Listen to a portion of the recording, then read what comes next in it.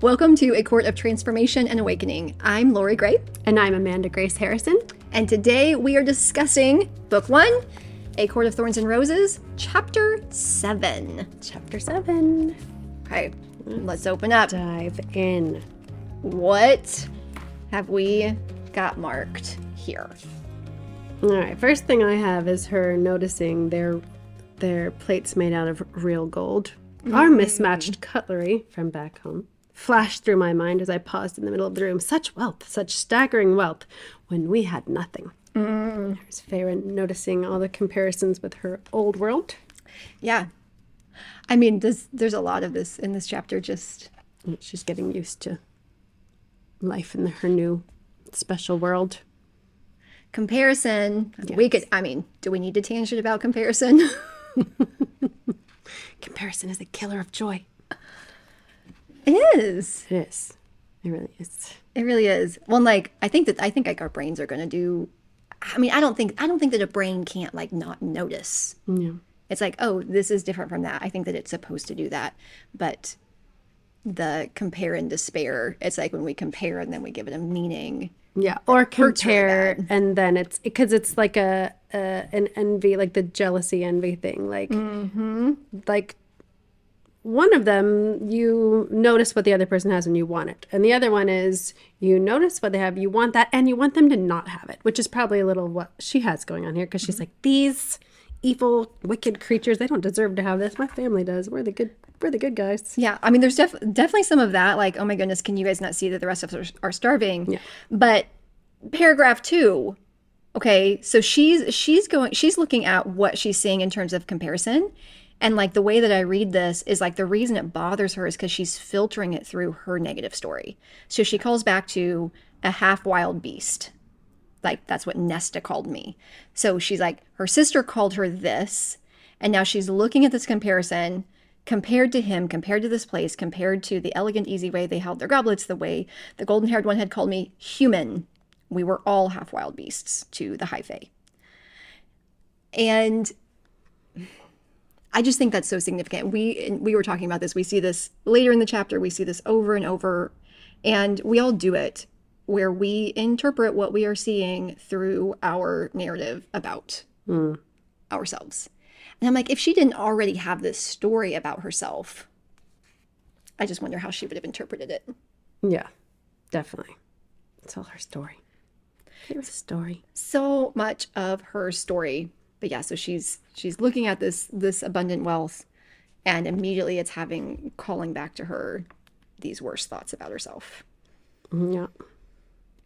Oh, Feyre. Oh, Feyre. The next thing I have is where it's the first time that there's even this awareness of him being a male and her being a female when he or when she doesn't answer him when he's talking to her, and then Lucian is like, told you so, your skills with females have definitely become rusty in recent decades. So the fact that he's even trying to have skills with a female, it's like, oh, okay, there's a dynamic going on here. They're not just beasts and a human, it's actually male.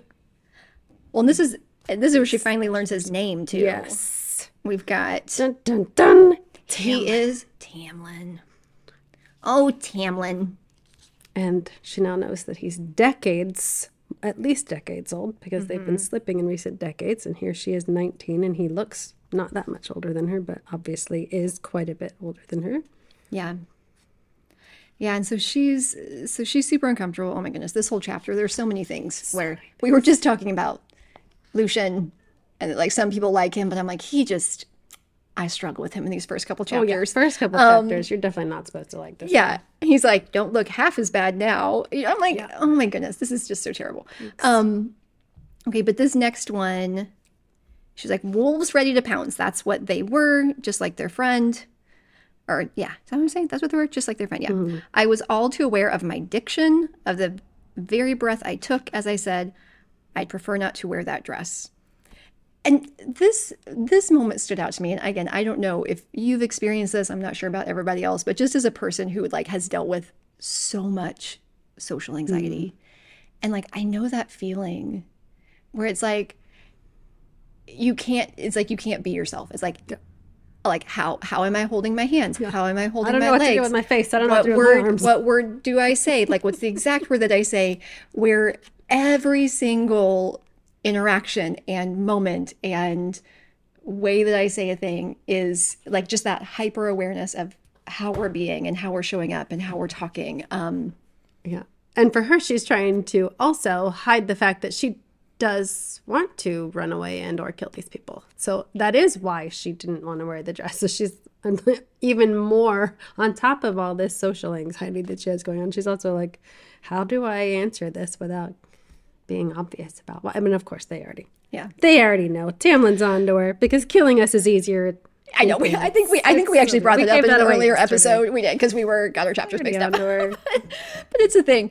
I don't know, friend. Though, like you and I, this is it's interesting because we're being recorded right now, so we're probably not being like 100% ourselves totally. There's a little bit of awareness because there is a microphone, but it is fascinating. I'm like I feel more comfortable doing this, like talking with you, like being recorded, even though that's going to be out in the world, than I have just having like one-on-one conversations with certain people. Yeah. Oh, yeah, for sure. Right. It's like, well, at least we know we're safe in each other's company.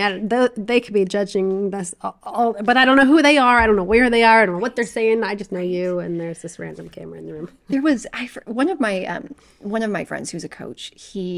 I think he was quoting somebody else. So this is like way down the chain and probably like off from however it was said initially. But the basic premise being it takes no energy at all to be 100% yourself. Yeah. Like being exactly who you are 100% isn't draining. And I would think about, and I remember him saying that. And I just pondered that and pondered that and pondered that. I'm going to be pondering that for a while now right? myself. And I would notice, I'm like, okay, so then I would go and have a conversation or an interaction with a person. And sometimes I would leave feeling energized and sometimes I would leave feeling drained. And then times whenever I felt drained, I'm like, I didn't feel 100% comfortable to say exactly what I thought, exactly the way that I thought it, in full honesty.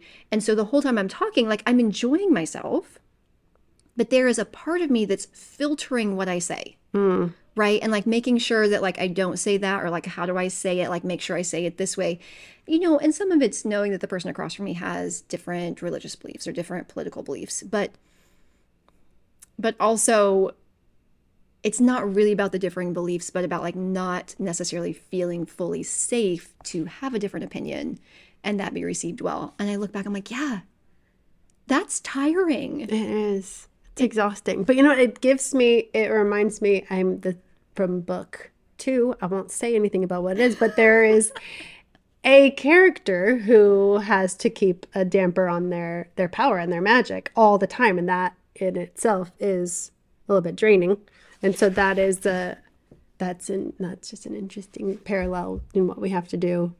Like it is a little bit like keeping a damper on not in that same way, obviously, because it's not like, but it is unconsciously, there's this, well, if I let my full everything out, then that could hurt this relationship with this person, because there are a lot of people in life who it's not safe to have certain conversations with, where like say the wrong thing and suddenly your nice coffee with somebody is going to be an argument that your friendship may never recover from, and you might never see them again, which obviously, do we need people in our lives like that? That's a whole other conversation. That is a whole other conversation. I actually had that conversation twice today during coaching, and it was all this, it was all of these like should and this and that and like relational drama. And when the relational stuff gets really complicated, I do a lot of times pull people back to, you are an adult. Yeah. And as an adult, you are allowed to hang out with who you want to hang out with. And you're allowed to not hang out with who you don't want to hang out with. And like the simplest and cleanest, and I really like that word clean, like the cleanest way to make decisions about who we hang out with and don't is based on what we actually want to do. But we're not taught to do that. It feels so much more complicated. No. Okay, by the way, though, back to what you just said. I really like this because we're just like getting ready to do groundbreaking work right here. So there is There is a truth in wisdom. Okay. And I talk to my clients about this all the time. I'm like, there's a difference between me not telling somebody my honest truth because I'm in fear, because I feel less than, because I can't handle them disagreeing with me, but something that makes me feel small or diminished. And then there is a space of just being wisdom, right? That like not everybody's a safe space, not everybody's a safe person for our truth. And there can just be wisdom in avoiding certain conversations. And it's not because I'm diminishing myself. It's not because I'm afraid of speaking my truth, but because I'm just like, I know that's not going to go well and I'd just rather not today. And then there can be wisdom. But I feel like you almost presented this other version of it. Can we look at being in conversations with people as from a place of being so incredibly empowered, right? Because it's almost like I felt like the two options that I've been able to see were one where I feel very small and disempowered, or one where it's just kind of like neutral and like wisdom. But like this place of like, we are people with such a deep well of power. And can we move to that place where we are incredibly empowered? And yeah, and maybe sometimes we choose to not let it shine completely brightly so we don't blind some people around us. I don't know. See, I will have to think on that one if there's something good in there. I'm like, but I do like the idea of reframing this in a way that comes from power and from love. But I don't know. I think the thing that I don't like about that though, as we're working this all out live, is one of the commitments that I made to myself though was I made a choice a while back of I will not diminish myself to make somebody else more comfortable. I don't know. And I kind of feel like that's what that is though, right? Like if this is my light and I'm dampering it. Yeah. But I also think it would require such a strong inner story, the opposite of Feyre's inner story. Like your inner story would have to be, you'd have to be very comfortable thinking of yourself that way all the time. Like I got the first tinge of goosebumps when you said the third option, because it was like, what if we really lived like that? What if we, and it was from this place of like, I'm maybe not going to say everything, like I don't need to profess everything that I believe in every conversation. So it's not like I'm holding that in. But if I actually had that internal narrative going of that, and that's really what we are. That is the power that we all have. We all have that magic in us. Yeah. But we don't think of ourselves that way. So it is, we do the neutral or the small option. But that other option, it's like, what special events am I saving that me for? Right. And I think if you're thinking about the character that I'm thinking about from book 2 that we're not allowed to talk about because we don't want to give anything away, I think that the way that they phrase it is that they keep a damper on their power almost because it's just easier to blend in. Yeah, for sure. Yeah. Right. And almost like being the person whose power like shines super bright, it's just easier sometimes to blend in a little bit. And I'm like, and I feel like that's almost like what you were saying. It's like, just because like we understand like the deep depths of our power, again, doesn't necessarily mean that like every single platform is a space to like, yes, do that. Have I told you lately my beliefs about this and that? I don't know. It's such an interesting conversation, but the truth of, me going back and checking in with myself and be like, if I'm not saying everything that I think, like, what is the real motivation behind that? And whenever I do anything because it's from fear, or if I do it from a place of I need to make myself smaller to make you more comfortable, there's just certain spaces where I'm like, no, I think I'd rather it be a dumpster fire than abandon myself. Yeah. And that's a hard choice. Dumpster fires aren't a lot of fun. They don't smell very nice. But there are times right now where I'm like, if, and it's not usually those two options. Usually there's a couple of options, but I just kind of made that deal with myself. I'm like, if these are my options, dumpster fire it is. I'm going with the dumpster fire. Like, I just abandoned myself for too many years and I'm just not willing to do it anymore. But it has been interesting showing up that way. It does create some dumpster fires. Some dumpster. That's what happens. Oh, but it feels good to be in my own corner and have my own back, as much as possible. That's obviously hugely important. Anyway, So but I just, yeah, so this idea of like being so hyper aware of every single thing, that she's saying because she's so uncomfortable. Girl, I just relate to that. Yeah. And I think so many people do, where we just never feel. And I had this conversation too with someone else, where I was trying to think through this. This was a while ago. I'm like, when is the last time that I felt permission to, like, at 100% level, say exactly what I think, exactly the way I think it? And at the time when I looked back, I was like, probably never. Like, it's really just degrees of dimming, right? I'm like, there are people who I feel safer, and there are a handful of people who I feel incredibly safe with. But at the time when I was having the conversation, like, having that realization of, like, I don't know if I've ever shown up completely honestly, 100% myself, completely vulnerable, and felt safe to do that. And that's not necessarily because the other people weren't safe. I just couldn't feel it within myself to the place of letting my guard fully down. That was a hard realization day. yeah. I remember I was pretty sad that day when I realized that like I'd never really truly felt safe enough to be 100% myself with anyone. It was a turning point. Yeah, I don't know how many adults. That would be an interesting poll if we could get 100% of adults to respond to this poll and find out, like, how. I wonder if that's a pretty common thing, because as adults, it is hard to find, really. Like, even within intimate relationships and everything, like, there's just always parts of you there, like, there's this, you can see all of this. Oh my gosh, you can see all of this. I'm opening all of this up to you. But except for this part.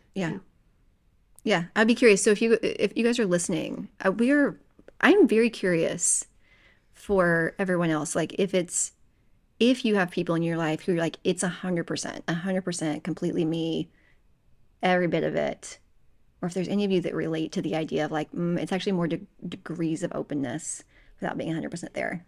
Hopefully we get a lot of polls, because I'm super curious to hear that. yeah, let us know in the comments if Let you us have those safe know. people. Okay. Fun stuff. And your hair is clean. Yeah, really sexy pickup line on page 60. You look better than before. Better than before. And your hair is clean. Was that a compliment? Which, I mean, one, because she wasn't expecting it, and two, because it was a little backhanded. Yeah. Because, she was filthy. So it is an improvement that her hair is clean. And apparently she's been plucked like a chicken as well. So there's probably a lot less of it as well. It's definitely not a turn on. But I will say that starting here, I have my first, like, oh, this is Tamlin's save the cat moment for me, because we already had Feyre. Okay, so I don't know if you guys all know about this, but in screenwriting, you always have this save the cat moment with the hero. They do something and you're like, this is a good person. I love them. Now I'm going to join this journey and care what happens to them and care about them getting what they want. Well, for Feyre, she literally has a kill the deer moment instead of a save the cat moment in chapter 1, and then a kill the wolf moment at the same time. So it's like we have a harder time with Feyre until we learn that it's her whole family. We get hers much more gradually, but Tamlin's for me here is when he's like, do whatever you want. I don't keep slaves. Like, these aren't huge. It's not like, but still my beating heart. You don't keep slaves and I can do whatever I want. But still they're like this little chink. That's not beastly. It's a little chink in the armor of, like, okay, all right, well, he was not going to make her do anything slavish, which she was kind of assuming that he would. So that's nice. Yeah, minimum baseline here. Yeah. So sad. But there were... Okay, so this page, though, like right after this, there's a point, and we see it happen here, and we see it again later in the chapter, where so she starts to let go a little bit of that fear. So there's a release of that tightness in her chest, where she's realizing she's not going to be a slave. He's told her that she's, whatever, I forget if she says it here later, but this idea that she's allowed to go around, she's allowed to do things. But what she asks here, she's like, what am I to do with my life? you know, and at first she's like, are you wanting me to work? Are you wanting to earn my keep? And Tamlin, don't you have any interests? No, Tamlin, this is what happens when you're in survival mode. You sacrifice your interests to get by, and then you reach a place where you don't have any. Have you never been a mother? Don't you have you never book Feyre? Don't you do anything? What's this thing? You know, and she later has a similar conversation with Alice. She asked her the same thing. What am I to do now? Like, what am I to do with the entirety of my mortal life? Says she shrugged and suggested a walk in the gardens. Almost laughed. But this is something to be, okay, again, going deep here, where when we have been in survival mode. God bless survival mode. God bless survival mode. But there's a measure of it that initially it's almost like because we don't really have a choice because we literally are surviving.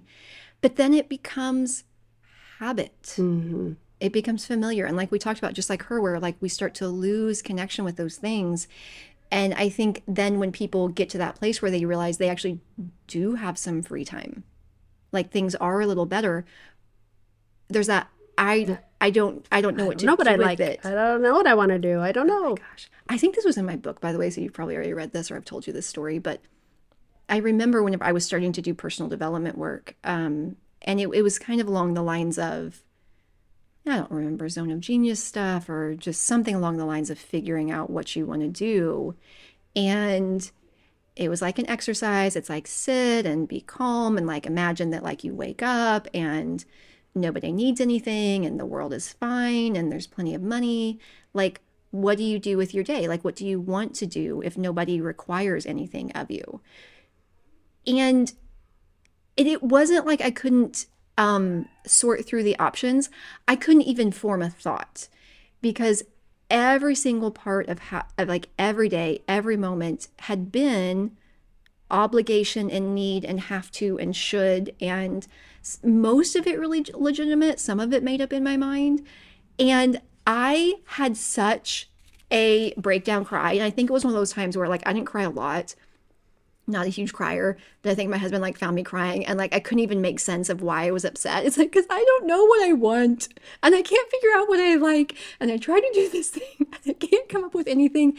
But I remember feeling like there must be something so horribly broken and wrong with me. I'm like, how is it possible for me to not even know what I like? And yet that's so common. Apparently it's very common. Especially for moms, especially when you come out of that whole thing, you're like, well, I'm not still into the stuff I was into before I had kids, because I was a kid before I had kids, and now I'm a grown up, and I'm like, what the heck? What is this? I don't know.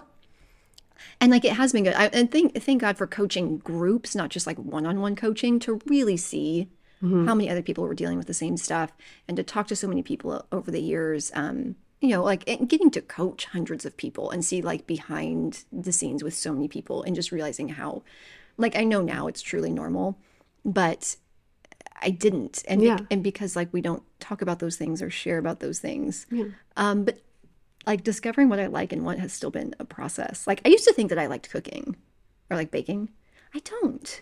I like eating things that I have baked because I know that they're safe and they have great ingredients in them, but that doesn't make me enjoy the baking. Our whole family last night was talking about like we all would like more baked things in the house, but there's not a single, damn it.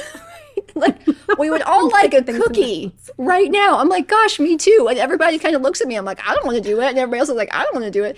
But I used to think that I wanted to do it because I liked the feeling of accomplishing a thing. And I thought that made me a good mom, and it felt good to serve people. But I confused it felt good to do something nice for my family with actually whether or not I liked the thing.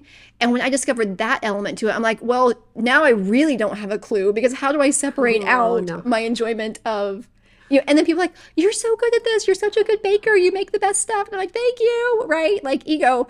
And I'm like, wait a minute. If you take all that away, no, I don't have a clue. Yeah. I don't have a clue what I like just to like. I'm glad you finally figured it out. I'm still getting there. Well, I know that you like talking to people and telling them what to do. I like drinking coffee and having deep conversations. And I know that she likes reading fantasy romance. Thank goodness, or we wouldn't be here right now. Oh, yeah, so right now, fantasy romance, conversation, drinking coffee. This is my perfect life. Woohoo! We're living the dream. Perfect life. It really is. But yeah, poor Feyre. Again, like, I think that's why I can just relate to these books so much, where she's like, I don't know what I'm supposed to do. And I'm like, you and me both, girl. Yeah, I know, I do. I mean, obviously, we know from the bits of what she's seeing and what she's. I don't know if we've gotten to that part yet, actually, but we know that she's an artist. We know that she painted at home and all of that. So we know that that's what she wanted to do. If she had it, like when they had that question in her own mind, it was, well, she knows she wanted to have enough money to pay for all the food and get some paint supplies, and she just wants to paint. But of course, she doesn't feel safe saying that to these high-fae people who she feels completely insignificant around. And she's like, I like to paint. She doesn't feel safe to say that. Yeah, totally. Okay, so they now get into this conversation. So like, one, she's pulling back to this, like, so I'm supposed to stay in luxury while my family starves to death, right? Yeah, that would also but she gets feel guilty. Sitting around painting when you think your family is still starving. Yeah. And I think it's so interesting. She's like, my family is starving. She's like, you have to let me go. There's got to be some loophole.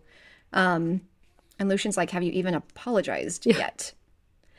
Like, and that was such an interesting moment, like, where you realize, like, there are two sides to the story. And she hasn't been able to see that other side yet because she's still caught up in this. But they then go on to talk about this. How she killed him, how all of this looks. Really, really comfortable dinner conversation. But, and I love this line here of like, do you know what it's like to not know where and when your next meal will be? Yeah, and that's such an important, because when you have been really poor or like actually hungry, actually pulling quarters out of your sofa to go down to Taco Tuesday night to get your kids a taco each. Like when you've been in that place and then you talk to somebody who's like, I know there are some people in this world who only make $50,000 a year and that's fine. And you're like, if that's as low as you think life gets for people, my friend, we need to talk about actual reality. About what actually happens. So I get where she's coming from there, for sure. But what I like here that... Okay, so there's this another thing here where she fights, and Tamlin does let her know that her family's alive and well cared for. He's like, you think so low of fairies that you believe I'd take their only source of income and nourishment and not replace it.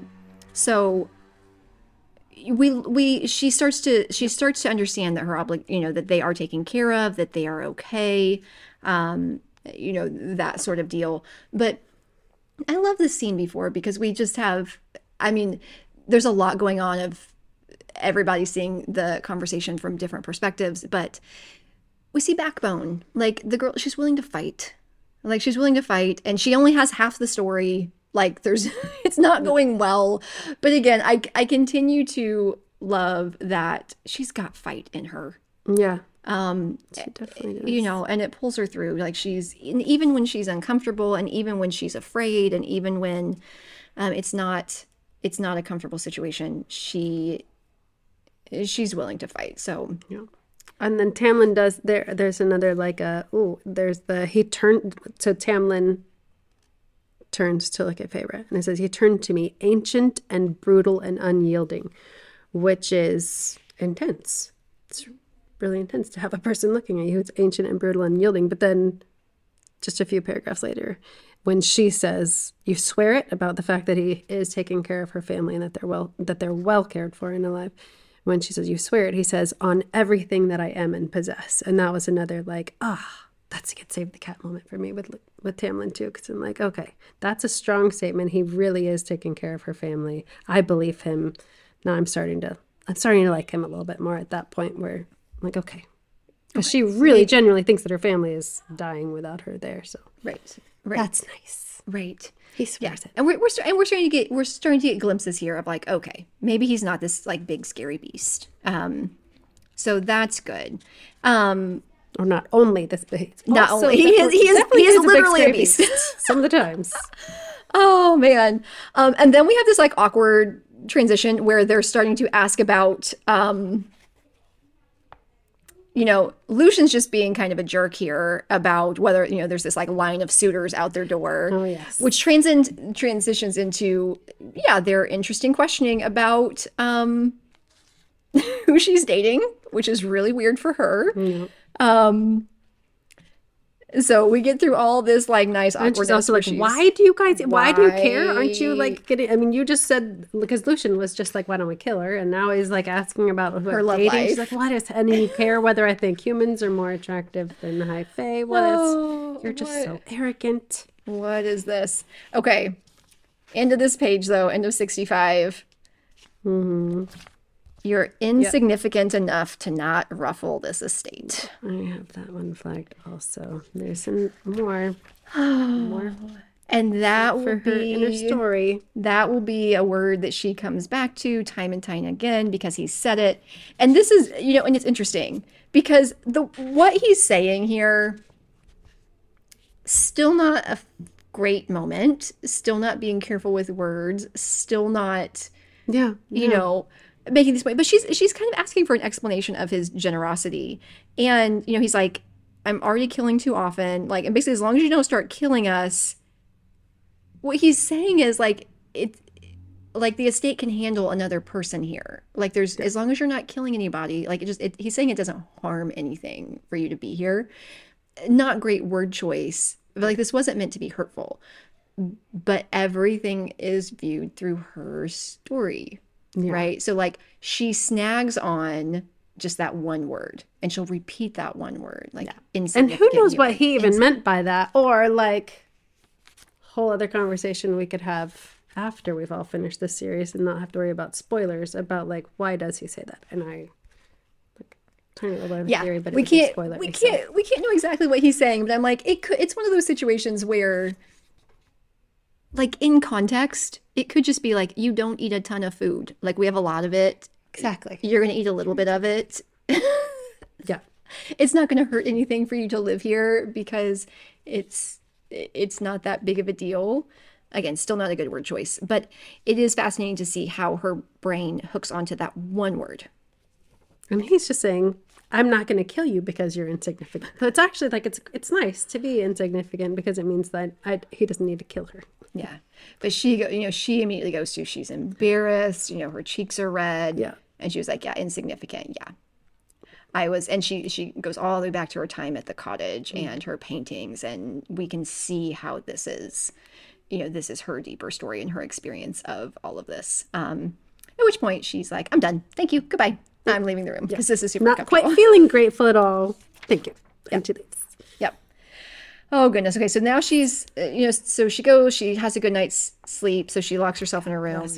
She had such a good night of sleep compared to sleeping with her two sisters at home in their tiny bed. Yeah. But that was interesting too, though. So, Feyre and your story, because so she's thinking about her sisters and she's like, my sisters are enjoying having the whole bed to themselves. They must be super glad that I'm gone. Yeah. Right. Like that. No part of her, she doesn't even imagine that they miss her. She just immediately assumes that like Nesta is just like glad for the space. And like in her mind, like the idea of like a fairy beast came and like snatched me out of our house in the middle of the night and they're probably happy. But I don't know. I mean, do you think Nesta was upset? That I guess I don't know. Do you think Nesta was upset?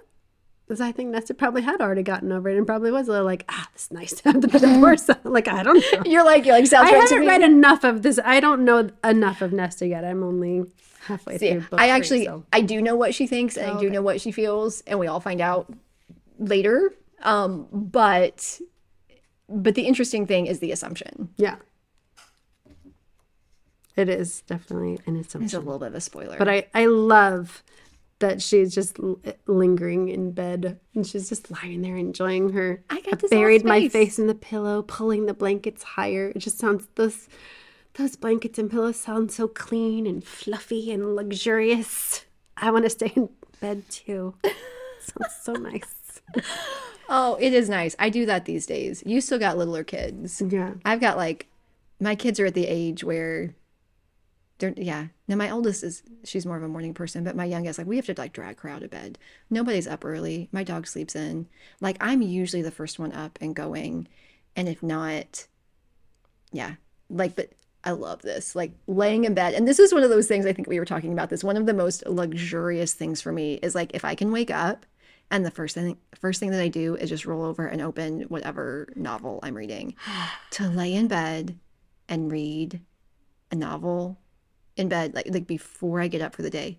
I don't know why it feels so indulgent and luxurious, but it does. It does. Like so much. I keep my A Quarter of Wings and Ruin right night. I mean, it's usually because I fall asleep, like falling asleep reading it, and then I put it there, and then I wake up in the morning, I'm like, oh, maybe I should read it. Maybe I should read this or finish that chapter. I'm just gonna finish that chapter, and then of course that turns into 3.5 chapters, and I'm like, oh crap!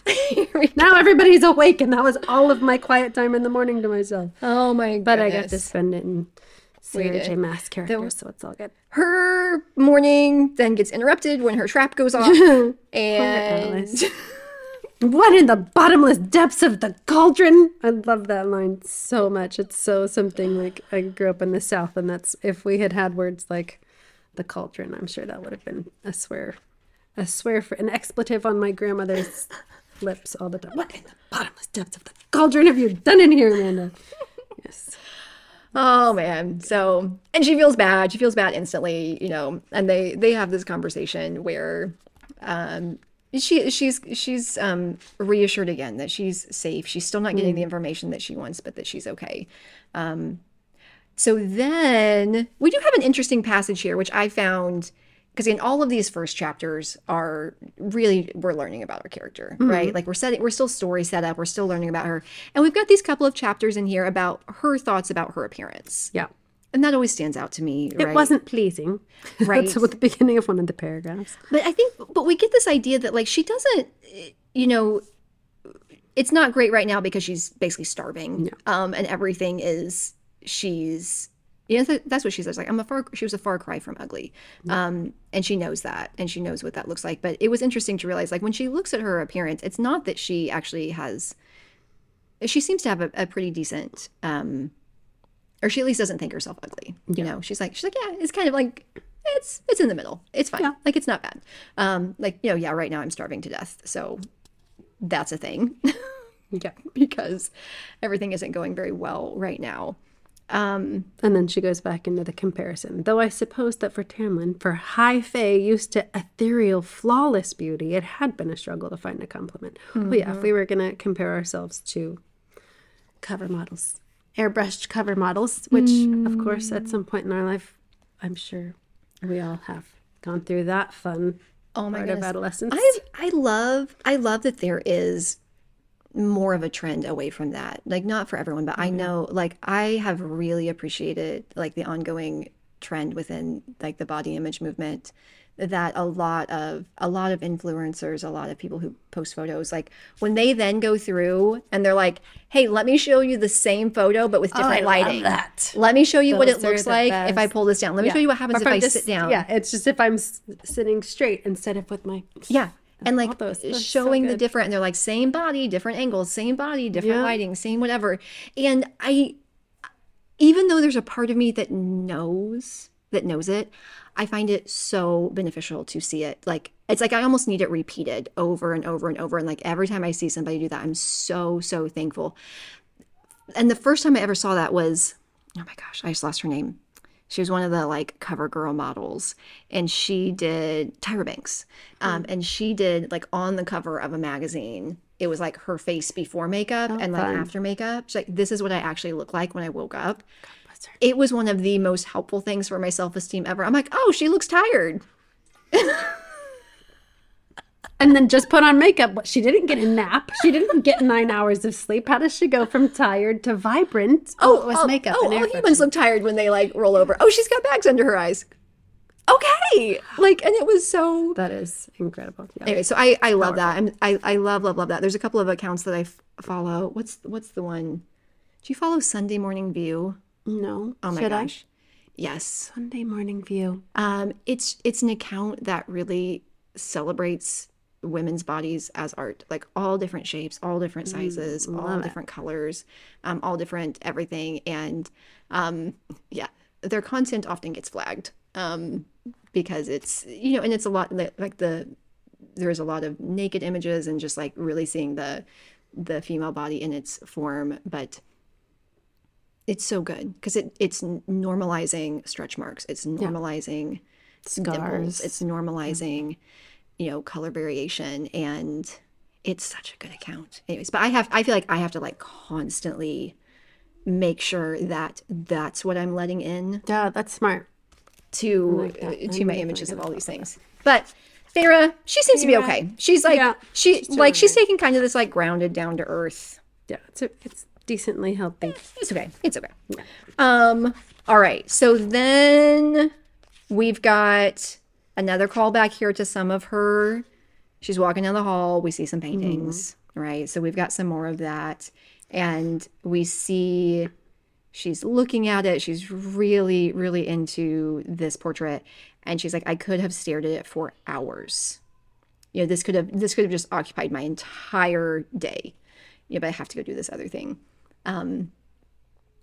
Yeah, which was a conversation I had today. Did we even talk about that in this episode already?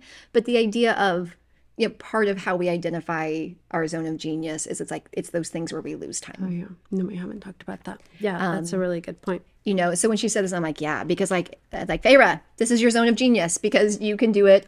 You can do it for those things that we can sit down and do, and we look up and it's been 3 or 4 hours and we don't feel like any time has passed at all.